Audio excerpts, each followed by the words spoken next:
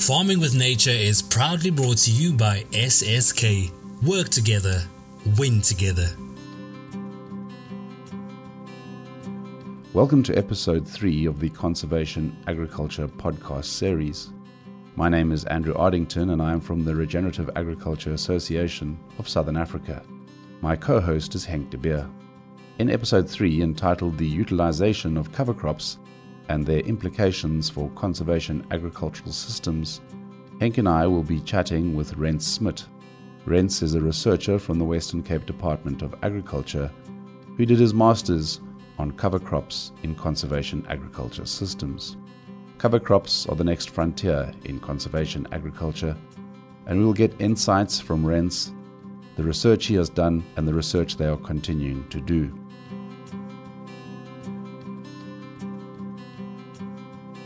Rens did his MSc on cover crops, and he's here to talk to us today. Welcome. Thank you very much. It's nice to be here. Rens, can you start off just by giving us a totally personal, relaxed introduction of yourself and how you became involved in CA and the route that you took to get where you are today? So I was born and raised on a farm. I had a passion for agriculture since short after birth. I was managing a sheep flock at the age 10, I think. And since then, attended agricultural school, went to Stellenbosch University to study BSc Agriculture.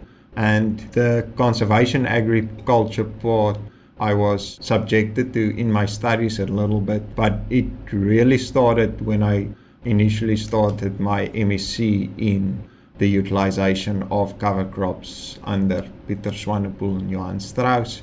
So I did trials on cover crops, and ever since I've been working in conservation agriculture together with Johan Strauss. Quite a large part of our audience are not people well versed in the terminology that we use every day. Can you just explain what a cover crop is? Okay, so a cover crop is a crop that you plant not for the sole purpose of harvesting it, but rather for the benefits you can get from the crop in terms of soil health and long-term increase in production because of that specific crop you planted. So the other side of the equation, I suppose, is a cash crop, which you plant, and that's like wheat or canola, and you're going to harvest that and get paid directly for the harvest that year. Yeah, it's quite a mind shift to plant something with not a purpose to harvest it at the end of the growing season. Can you give us an introduction into your MSc and what specifically you were looking at and what you ultimately learned from that? We started off, cover crops weren't really a big thing in the Western Cape, and in our conservation agriculture and all the agricultural systems, we are limited in terms of diversity, and we saw cover crops as a nice opportunity to increase the diversity in our cropping systems. The difficult thing is usually a cover crop is planted between your cash cropping seasons, so in your fallow seasons. If you're a summer corn producer, you'll plant a cover crop in the winter when you don't have maize on the fields. The difficult thing in our area in the Western Cape, with a strong Mediterranean climate, we plant our crops in the winter season, and in the summer it's just too hot to plant anything and too dry.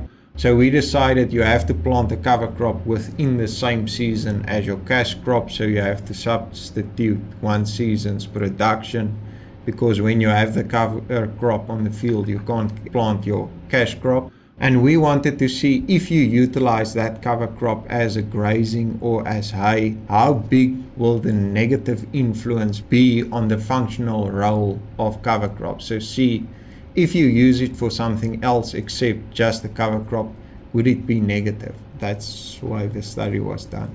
And the results?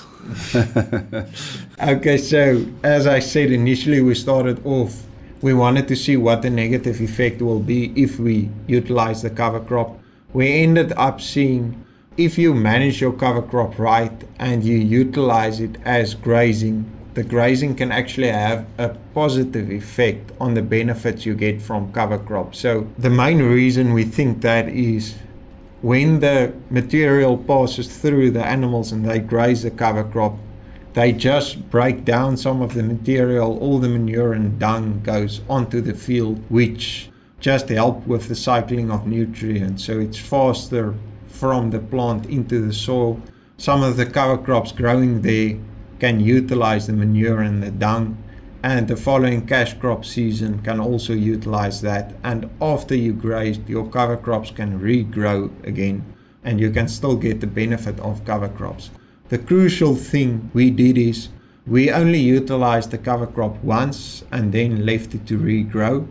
So you can't overgraze your cover crop and leave no material on the field and still expect the benefits of a cover crop. But if you utilize it correct with animals, it can have additional benefits above and beyond just having the cover crop there. So in terms of the animal utilization, this is something that's come up in most of the conversations we've had so far. It's a situation that Henk brought to my attention some time ago, that there's actually a decrease in sheep in the Overberg region, where farmers are saying that there's so much compaction, etc., happening on their fields and erosion from having sheep, and it distracts them from their primary function, which is to grow cash crops. In many respects, for me, it's the management of these animals that has the big impact, or the lack of management, as the case may be. Yeah, I think there's quite a stigma around animals within cropping systems and how big the negative effect can be of animals, and everyone focus on the negative stuff that livestock can do in a cropping system. I actually think they can be very beneficial to the system as a whole, dependent on the management. Soil compaction can be an issue, but only if you don't have any material on the field. So if you overgraze, then compaction will be an issue. But if you're not overgrazing, you won't have the effect of compaction. And then it can actually be beneficial because you can use animals as a biological or a mechanical control method for weeds, in turn reducing your herbicide bill. And also, as I previously said, with nutrient cycling, animals also help to process all the material, get it into the soil, and increase your production. So my personal opinion, it's only management that's limiting the positive effects of livestock. If you have negative effects from livestock in a cropping system, you're not managing your animals correctly. On the other hand, if you really don't want to farm with livestock, I think it's possible to do it with still incorporating cover crops without animals, but it's surely going to be more difficult than when you have the animals with the cover crops, and it's more beneficial to have the whole package compared to only the cover crops. Yeah, I mean, if you look in the United States, there are a number of examples of people who are doing it without livestock. But I think once again, we need to look at our context here, and we operate in areas that get rain for a very short time of the year generally. And for a large time, we're operating in a dry ecosystem. And the functioning of that livestock ruminant enables the breakdown of that organic matter. It provides the moisture temporarily that would lead to that breakdown and accelerate that whole process. Yeah, if I can just add on that, it's if you go and you look at how animals rumen works and how the soil works. I initially started off studying animal science and looking at animal nutrition, and ended up doing my master degree in cover crops. And to see all the links between an animal's stomach and the soil is actually quite nice, like a light bulb going on when you realize it. You realize everything's connected. Everything's connected because we started to make up mixtures, improve the soil, and I realized, but the same stuff we're adding to the mixture, which is ideal for the soil, is actually also ideal for the animals. So if you have the right cover crop for your soil, you're going to have the right feed for your animals. And people spend a lot of money to get microbes in their soil. Whereas if you have animals on your field, it's live fermentation chambers walking around eating material, and all the manure is filled with microbes. So it's not just the chemical addition of nutrients to the soil, but also microbes and the positive effect it has on the soil microbe. the stimulation of the soil biology. Lorenz, I suppose different cover crops will lead to different results, some more positive than others. And you spoke about mixtures, and Johan also spoke about mixtures. I've got two questions. Number one, do we have enough options in terms of cover crops? For example, in the Southern Cape, we use lucerne primarily. And the second question is, mixtures are sort of a new term for me because I don't see farmers really using mixtures. Is it because it's new, or is there another reason for them not using mixtures in cover crops? In Afrikaans, they say it looks deurmekaar, but it doesn't look always that nice if you're used to a monoculture camp of either grazing or cash crops. It looks quite odd when you have the mixture there on the field. But the same reason why it looks odd, it actually produces a lot more and better quality feed, and it's better for the soil. But just there's different opinions in terms of mixtures. The more the merrier is the general belief, so adding 70 different species is ideal. Sadly, we don't farm in ideal conditions, so we're not necessarily going to have 70 species to include in the mixtures. I personally believe you have to use the stuff that you know is going to grow on your farm. You're going to spend money buying the seed, so if you're not sure that specific crop can survive on your farm, don't spend money on it. I normally divide it up into 3 components. So first component being cereals, which is your grass species. It can be barley, oats, ryegrass, even if you're not in a battle with the ryegrass weeds. And then your legumes, which can be veg, peas, lupins. And then brassicas, which is your rapeseed and radishes. So you want all 3 of those components in there. And the crops I just named is just a few options, but that's the common crops around here, so you'll be able to get them. I try to include at least 3 of each crop within each component, and then those different components you use to balance the mixture so that you get all the functions you want from the cover crop. Quick example, if you have sheep compared to cattle, sheep wants a higher protein diet than cattle, so then you increase the amount of legumes versus the amount of cereals.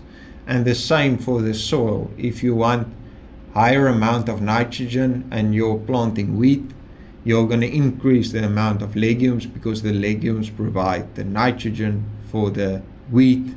So once again, the animals and the soil is quite the same. So a higher quality cover crop with more protein and more nitrogen will have more legumes, and a lower quality but higher volumes with more carbon for the soil and more feed for your sheep will have more cereals, because that a cereal plant gives more biomass compared to a legume plant.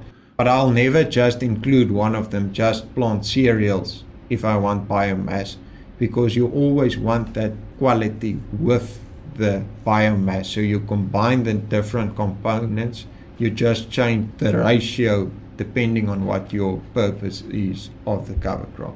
Yeah, so not as easy as it seems, because you can't really measure, because you can't see the increases in fertility from the one mix to the other mix. It's unseen, it's under the soil. So that makes it quite difficult, I think. Yeah, it makes it difficult, but I think in that perspective you can use your animals as an indicator if you have animals on the farm.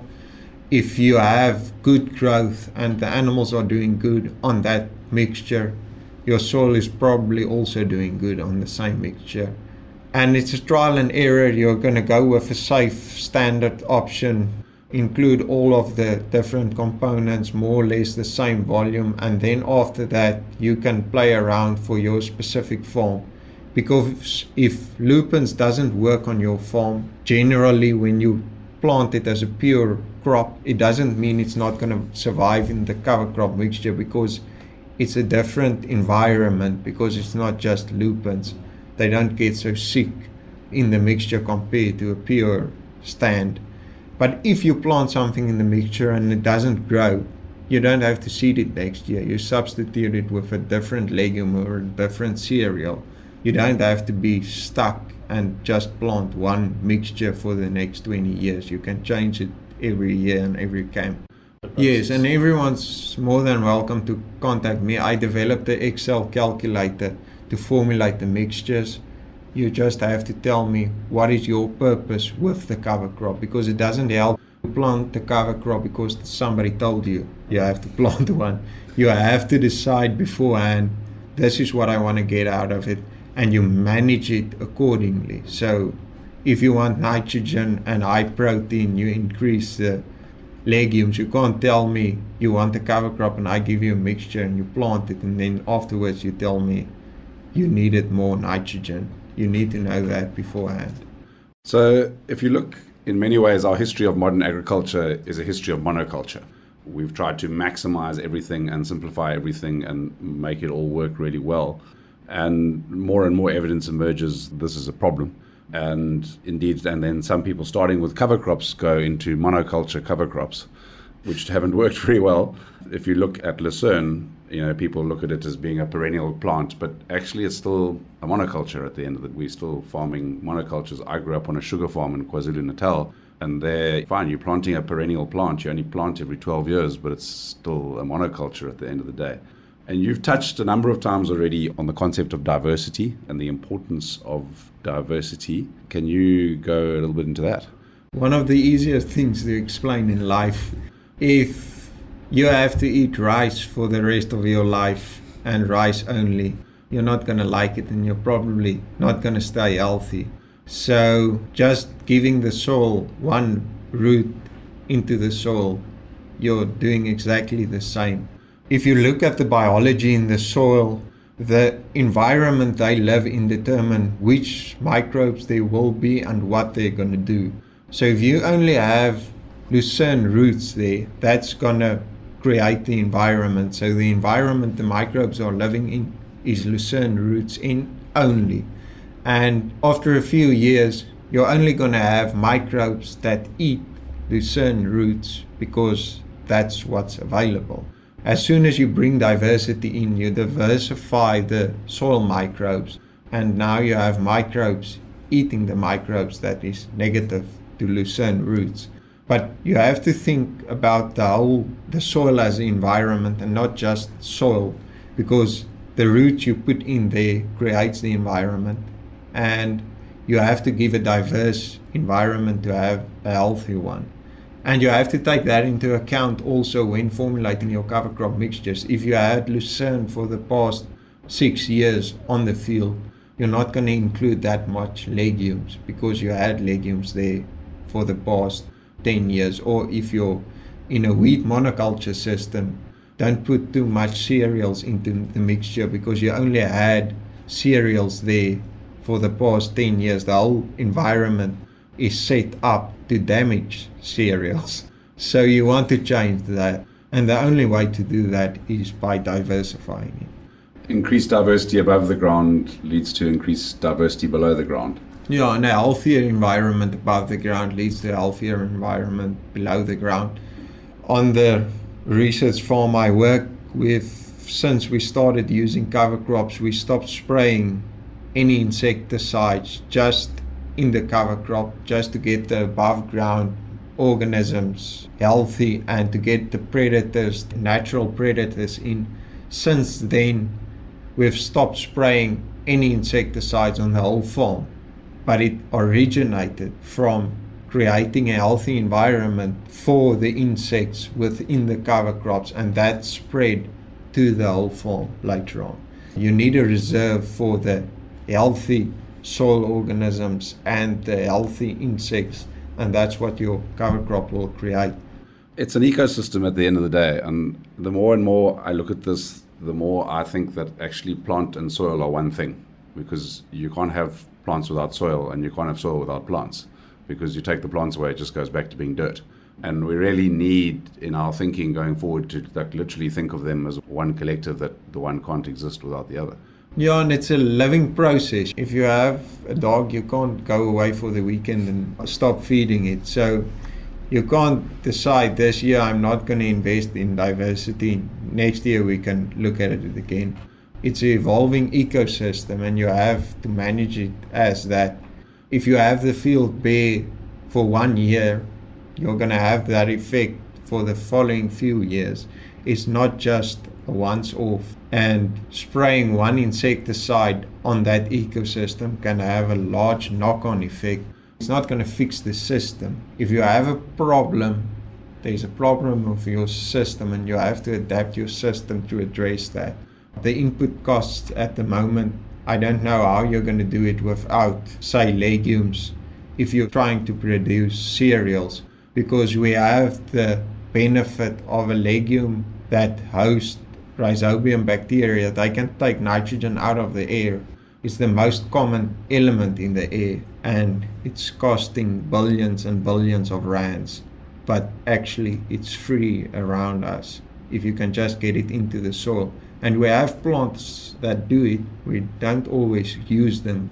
Okay, so it's not a matter of planting your mixture, close the gate, and 5 years later you go and have a look and say, okay, this is the end of this. Next year will be wheat or barley or whatever. Not as easy as that.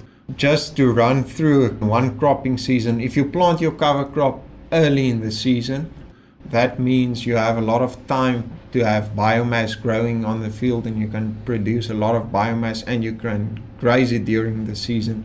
But then you have to remember your weeds is also going to set seed earlier because you started growing early in the season.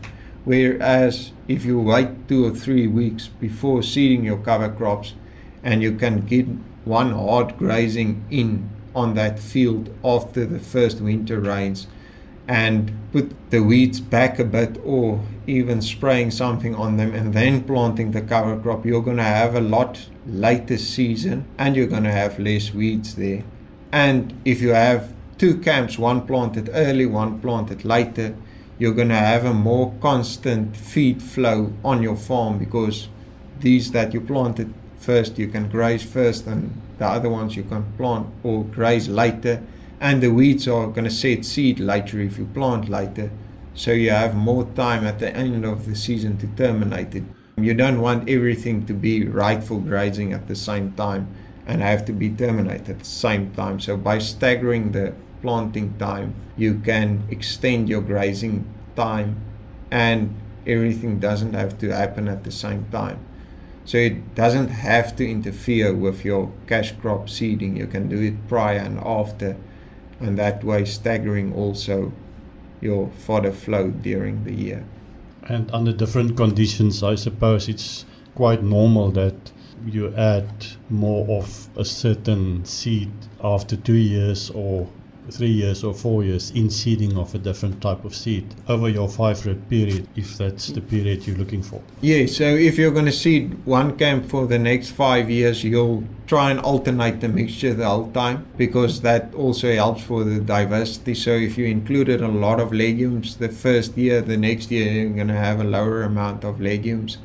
And the other thing you have to take into account is actually the weeds growing on the field, because that's also roots. It's part of the environment you're managing.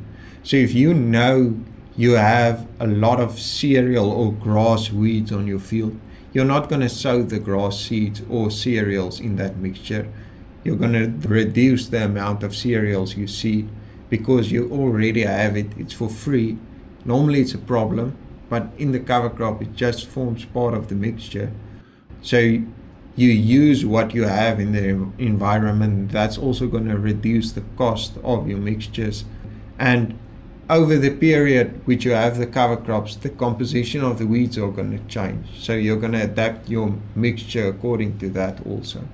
So the thorny question, I suppose, if we think of the Overberg now and the wheat region there, the concept of cover crops and the competition for moisture that we consistently hear about from farmers and the concern. And we spoke earlier in other episodes of this podcast about how that drive for soil moisture was actually the thing that led to the drive of the adoption of conservation agriculture in the first place. So speak a little about this cover crop stealing my moisture scenario. If you plant a cover crop in the winter growing season and you're planting wheat the year after that, there's theoretically there's no chance it's going to have an effect on the wheat production. And you have to think about the long-term effect of cover crops. If it wasn't for the long-term effect, we won't be doing it. So you're increasing the amount of biomass going onto the field. So that's more carbon on the field.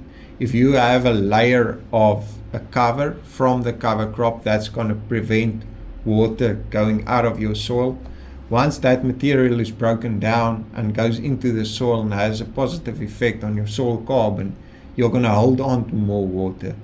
So the long-term effect of cover crops just increases the amount of water available to plants. So you have to think long-term, and short-term it's not supposed to have any effect on the crops except benefiting them in terms of nutrients, and then later on the carbon going into the soil. It doesn't only hold on to water, it also holds on to nutrients. So you create a sponge in your soil for nutrients and water with the cover crops. So that far outweighs the belief that there's a negative effect on soil moisture of physically the crop growing there. And then there's still some people who are suggesting that we need to have a cover crop that follows on from a cash crop in our wheat regions. Most people are saying that it's just not possible. There just isn't enough moisture in the system at that stage, and that any moisture that there's going to get used up. What are your feelings around an early summer cover crop? It varies from region to region. If you don't get any rain, or you have only 15 to 20 mils of rain during the summer, it's going to be difficult. But there are parts that receive more rain, and then it would be possible to plant a cover crop in the summer.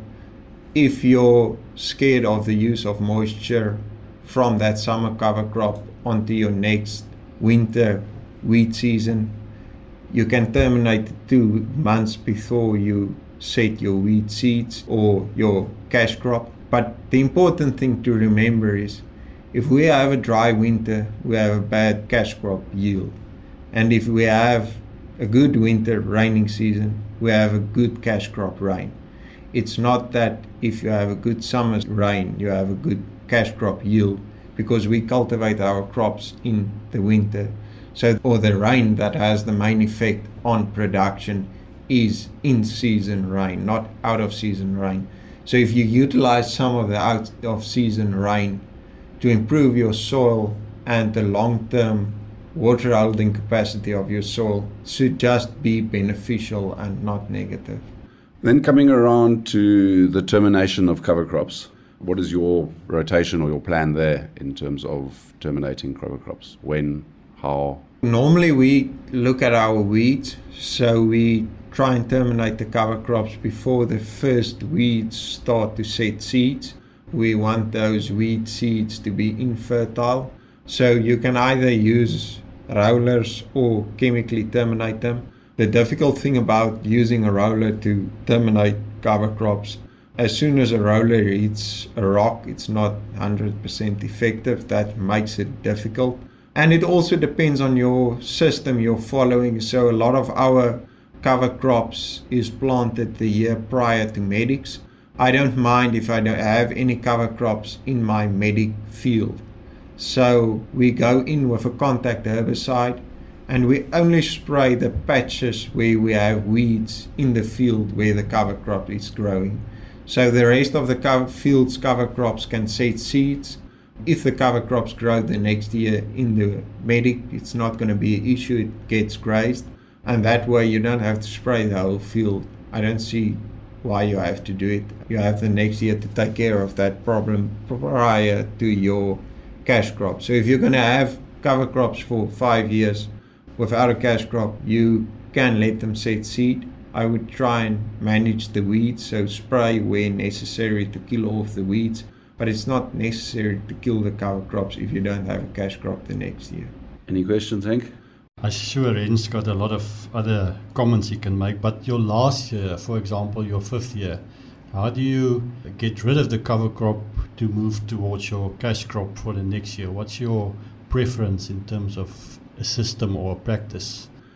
Still use chemicals to terminate the cover crops. It's just the most effective method at this moment. We're trying other stuff.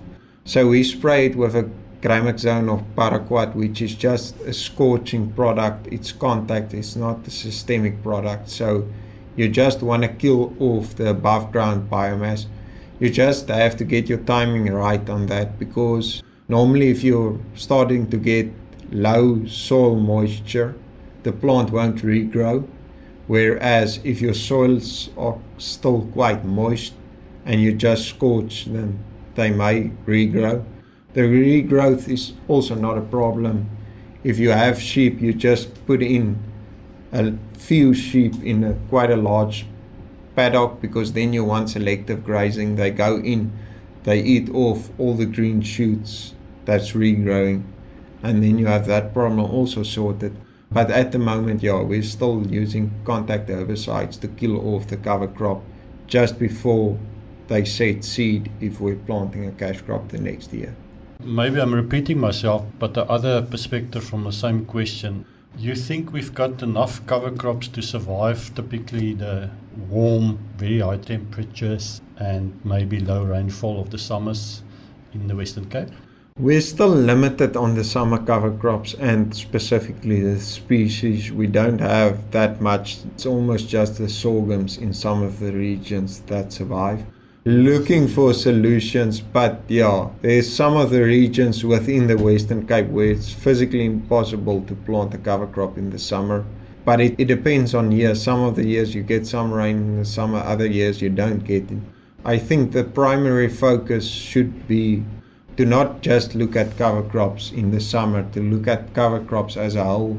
And you can make the cover crop work for you in the winter season. Although you substitute 1 year's production, you can get a financial return of the livestock grazing the cover crop. And that also depends on how you manage it, but you can manage it to make money out of the cover crop. It doesn't have to cost money. I would guess that sometimes it's more a question of the high temperatures than the rainfall during the summer, especially in the Southern Cape. It is really difficult to produce something in the summer. With the extreme heat, it's not conducive for plant growth. You spoke of terminating cover crops with using selective grazing by sheep, but primarily in your grazing program you use non-selective grazing as your management tool. So you don't want selective grazing, but you can use it as a tool in some instances. For example, if you have a pure medic pasture and you have ryegrass as a weed in a medic pasture, at the beginning of the season, the sheep actually prefers the ryegrass above the medics. So if you can then use selective grazing, you're going to selectively graze the ryegrass out of the medics. But you have to monitor the ryegrass, because the moment they start setting ears or flowering, the sheep prefers the medics above the ryegrass, and then you have to switch your whole system to unselective grazing. But the ideal thing is, in generally, to have non-selective grazing, everything the same, so they don't select the stuff that's tasting better above the non-palatable fodder. But it's management, and I think you can use both as a tool. You don't have to get stuck in a specific system. But in general, non-selective grazing, high-intensity grazing, moving the animals the whole time, is going to prevent the compaction, and a lot of the negatives you get from the sheep you won't get, or any livestock, if you have the high intensity grazing compared to selective grazing. So in my experience of traveling around the Overberg, farmers are not perceiving the value of non-selective grazing. I'm not seeing it practiced anywhere. What do you think needs to change in order for them to perceive that as something that is of value to their farm and all the different value that it brings? At the moment, the norm is to put the sheep in a paddock and leave them there until there's not enough food and you move them on. The moment you see how quickly a pasture can regrow if you move the animals faster and your carrying capacity would increase, you start seeing the benefits of high intensity grazing. I think at the moment the main limitation is it's more labor intensive, and it's not that easy always to make all the paddocks smaller by using electric fencing or just having smaller camps.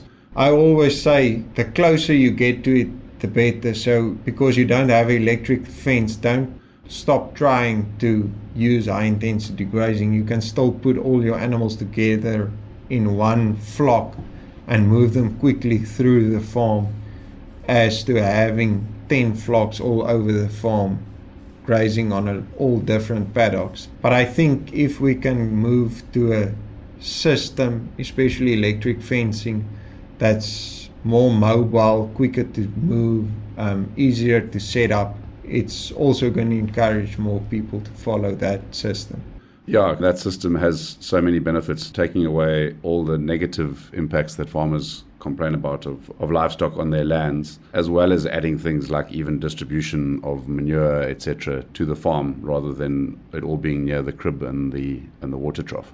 In the end, all farmers are managing nutrients. If you're planting legume, you're taking nutrients out of the air, putting it into the soil, and that's the main purpose of cover crops, is taking free nutrients out of the air, putting it back into your sheep and into your soils. And the moment you have nutrients moving to one corner of a camp, you don't have an even distribution of nutrients anymore, and then you have to apply nutrients, which costs money, and you have to buy the nutrients on the rest of the camp. So the important thing for managing your animals in our systems is to prevent the moving of nutrients to one corner of the field or down a hill or up a hill. You want it evenly distributed over the whole farm, and that is why we see a lot of negative impacts of livestock, because they walk every day the same path to the water trough, compacting that path and then moving all your nutrients to the water trough instead of just spreading it out onto the fields. So there is a connection between precision farming and we're not speaking about precision farming, but cover crops, because you should measure your nutrients in your soil and adjust accordingly, and that depends on how your cover crop distribution on the land was the previous year. I'm a firm believer in precision grazing. There's a connection, even cover crops, not focus only on your cash crops, even your cover crop.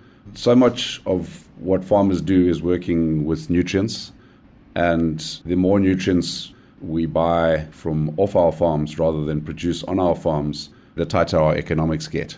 And this problem is only getting worse as energy prices increase and the cost of inputs increase. What are the benefits nutrient-wise of having a cover crop? Okay, so I just looked at the above ground biomass. In general, the rule of thumb is 2/3 of your nutrients is above ground in the biomass, 1/3 is below ground in the roots. But we only looked at the 2/3 above ground. In terms of your macronutrients, we had in a 4-ton cover crop yield, we had about 70 kgs of nitrogen, 30 kgs of potassium, and then 20 kgs of phosphorus. So as I said, that's only 2/3, but it's a lot of nutrients that's going back into the soil. But that also depends on your mixture. So if you further want to increase the amount of nitrogen, you're just going to increase your legumes or the proportion of legumes.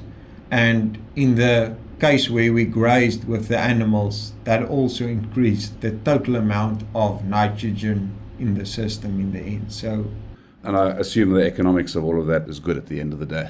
Yeah, so you don't just only pay the input cost of the cover crops, but you can actually make a profit out of your cover crop season in terms of mutton or beef production.